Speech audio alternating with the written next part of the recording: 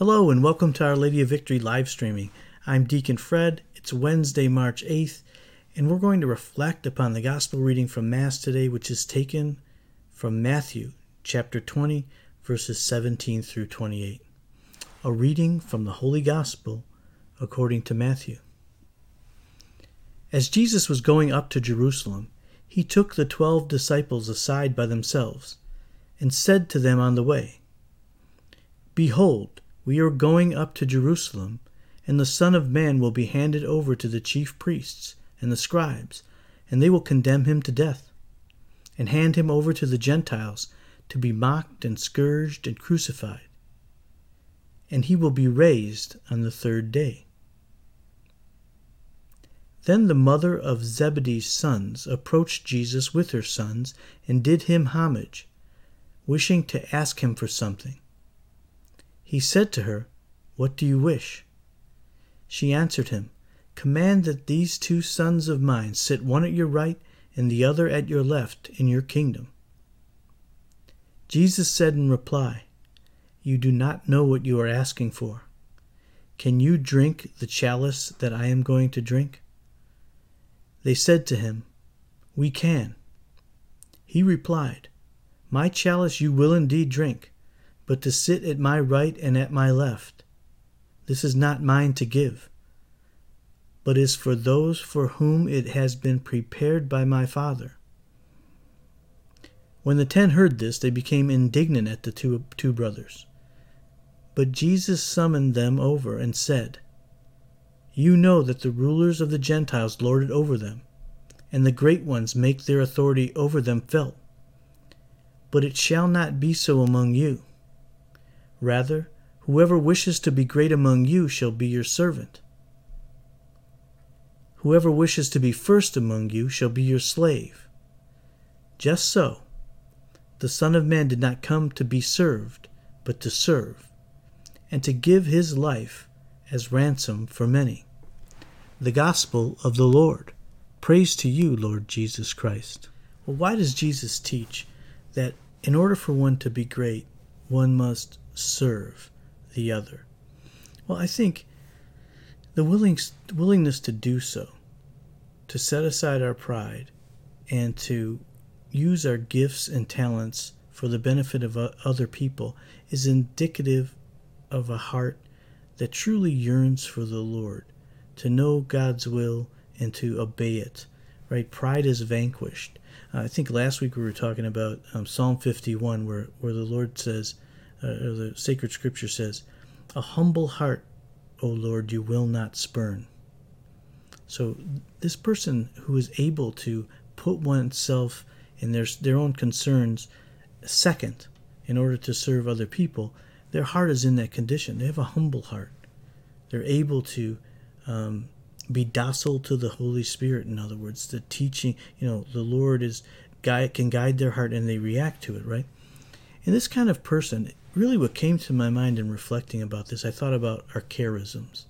Like, we all have charisms. All of us have a charism. It's a gift of the Holy Spirit that's meant to be used for the good of others, right? So my wife, for example, she has the charism of encouragement, and she does spiritual direction, and she uses it all the time in her life in the way that she interacts with other people.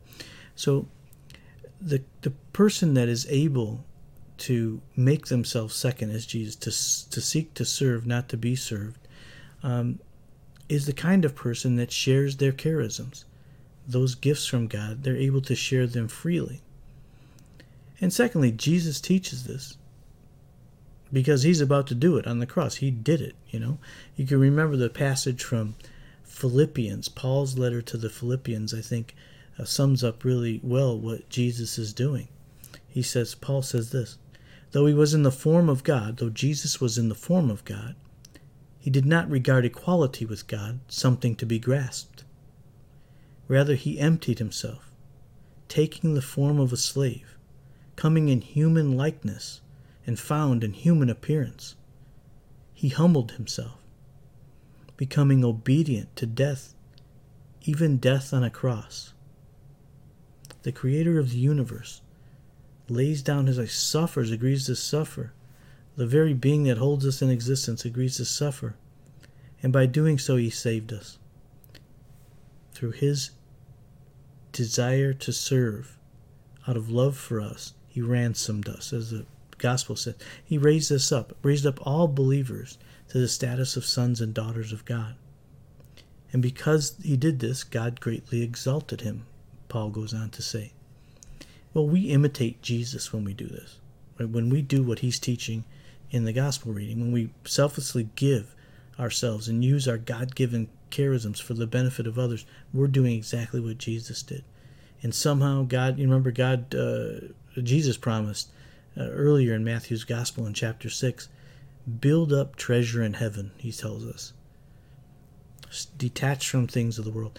In my current job, my job is I'm the director of evangelical charity in the Archdiocese of Detroit. So I meet a lot of people that do exactly this, remarkable people.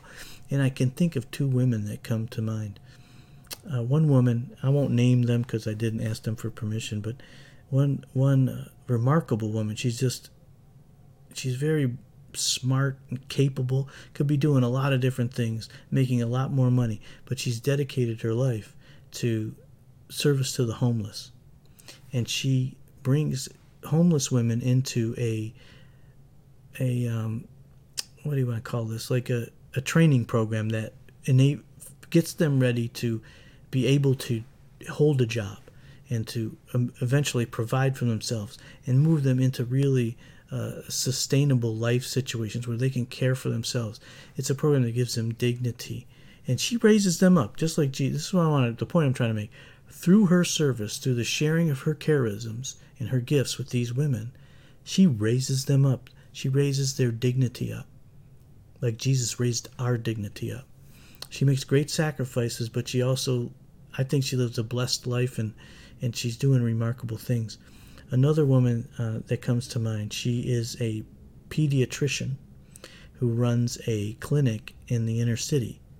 Could be making a ton more money someplace else. But she loves this community. Both of these women they don't just bring service to the people they encounter. They don't just meet in material needs. They bring Jesus with them. They want their clients, the people that they encounter, to have their material needs met. In the case of my doctor friend, their medical needs met. But they also want them to come to know Jesus. That's the model of evangelical charity, right? They call it evangelical because it's gospel-driven. We do it out of a love for Christ. Well, so the point is, I'm just trying to connect something tangible. How the fact that these two women are using their charisms in such a way blesses and raises up the people around them. Rather than competing for position, for status and honor, and worrying about getting credit, we can all do these things. We can think about this Lent, how God has blessed us in our lives, what gifts he's given us, and how we can share them freely with others to raise them up. So let us pray, brothers and sisters, as we close. Heavenly Father, we pray that you create clean hearts in us, humble and contrite hearts. Help us to surrender our hearts to you so that we can truly serve as you're calling us to serve. We ask all these things, Heavenly Father, in the name of your Son and our Lord Jesus Christ. Amen. Go in peace, brothers and sisters.